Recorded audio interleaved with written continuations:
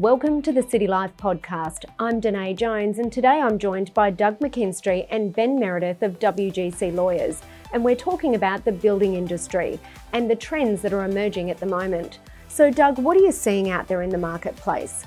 Well, I suppose pleasingly the reports are that the housing sector will remain strong through well into 2024.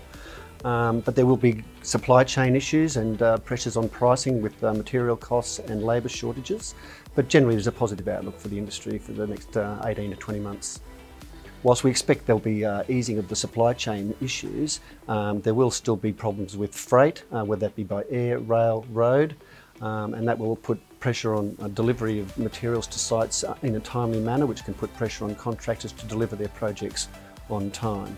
But good contractors are factoring in these delays with their clients and discussing these matters with their clients, and good contractors will always have a good communication with their clients so that there's some understanding and take the pressure out of the contractual disputes that may otherwise arise. So what about new builds and renovations? Well, obviously with the surge in new builds and renovations, there's price escalation causes and availability of materials, but most of the savvy builders are factoring that into their pricing, and they must do so to protect the risks inherent in the building industry. And so Ben, what about skill shortages? Are you seeing any ongoing issues there that are arising? Absolutely. Since COVID in March 2020, we've continued to see issues with builders finding skilled labour, the availability of skilled labour. The issue is multifaceted, but one of the big issues is the lack of skilled migrant workers. So what should a building contract look like?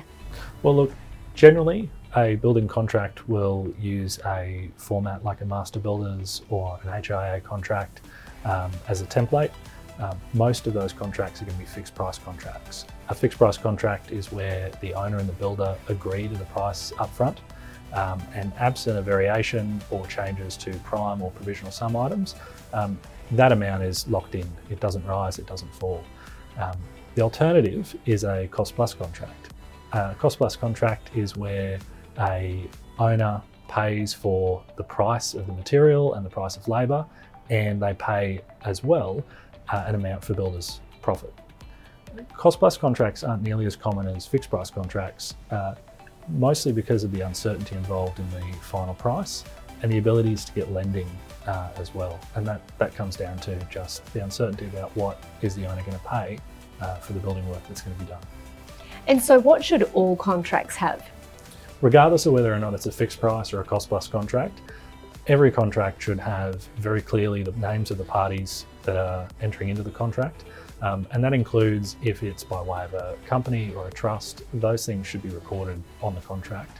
It should always have the builder's license number clearly placed on the contract. It should have a start and an end date, or a method of figuring out when it starts or when it finishes. And it should also have a clear description of the works, so you know what's getting built for the price that you're going to pay. At the end of the day, all of these things combined are there to answer three things, which is price, performance, and practical completion. How much am I paying? What's being built? And when is it going to be finished? So project price and practical completion, how do you manage those key considerations? Well, every project is different and has different risks that need to be managed. For example, some projects may require development approval and may have a later or changed commencement date. Alternatively, other projects may have specific risks to the builder regarding materials or labour that need to be managed. Or an owner may require a particular type of material to come in, and there may need to be some special conditions around the accessibility of that item of material, or when it's going to be delivered, or even if it makes its way into Australia. So it will vary, but the real key skill is in identifying those issues, identifying them early, and dealing with them in a way that both the owner and the builder understand how that risk is going to be managed. So what are some of the common issues in terms of contracts? Well, as we've touched on with the rapid escalation in the price of materials and labour, from a contract perspective, we've been trying to protect builders and consumers alike with these rapid increases in the prices. So that's been a challenge because whilst the escalation clauses in commercial contracts have favour, with the lenders wanting certainty about price, we haven't been able to really do too much with cost escalation clauses in domestic building contracts. So that's what I've said before, with builders factoring in those cost increases, the savvy builders being in tune with what price increases might be and factoring them into their contract price. So that's always been a pressure point, but delivering a fixed price contract and certainty in price has been a challenge in the last 12 months, and allocating the risk, as Ben's touched on. Common disputes we see in the building industry, in the contractual disputes, are about variations. Variations are required by the contracts to be agreed to in writing before the work's performed. So again, to deliver certainty as to what the price increase or decrease may be. So that's always a common issue that arises. The other pressure on price is with prime cost and provisional sums. They're items where the final selection by the client hasn't been made, the cost therefore is uncertain, but over-reliance on provisional sum and prime cost items doesn't sit well with the banks, again looking for certainty in price. So trying to manage the balance of getting certainty in the price but not having too many provisional sum and prime cost items, that's always been a challenge.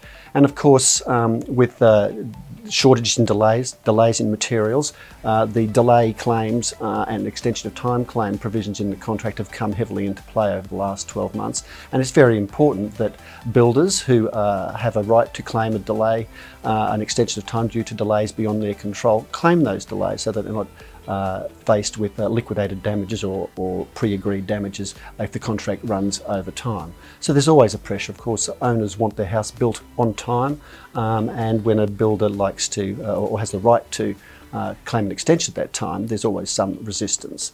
The other issue that commonly arises in our practice is defective work and the tendency of owners to judge incomplete work as defective. Obviously, under a building contract, a builder has an obligation to carry out work in a good and tradesmanlike manner in accordance with all laws and regulations, and sometimes there's a dispute as to whether those standards have been met.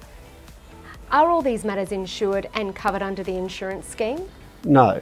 The Queensland Building Construction Commission has a statutory insurance scheme to protect clients, but that doesn't extend to contractual disputes such as we've spoken about.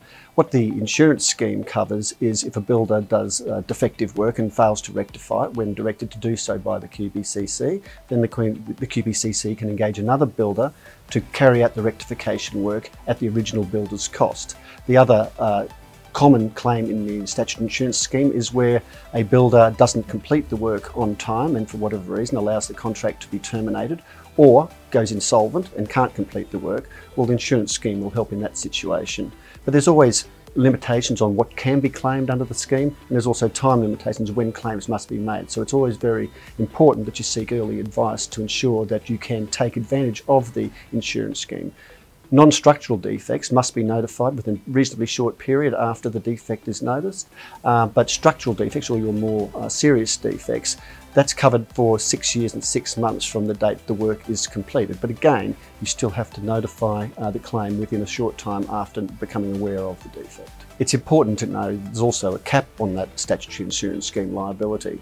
Under general cover, it's $200,000. If you take out additional coverage, $300,000. And in most instances, that would be sufficient coverage. But in rare occasions, the insurance scheme is not sufficient to cover, particularly when a builder goes broke during the build and the cost to complete the work is beyond that $200,000 or $300,000 cap. So explain to us, how can disputes between builder and client be resolved?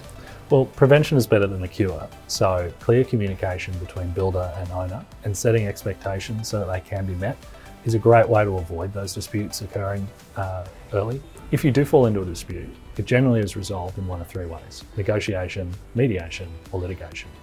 Negotiation is quite simply just the process of working it out between builder and owner without other people being involved. So this can be a site meeting between builder and owner in an attempt to resolve the issue, or it can be something a little bit more formal. People like the QBCC, master builders and HIA all offer third parties who might come in and assist, and attempt to assist in a resolution of a dispute between a builder and an owner.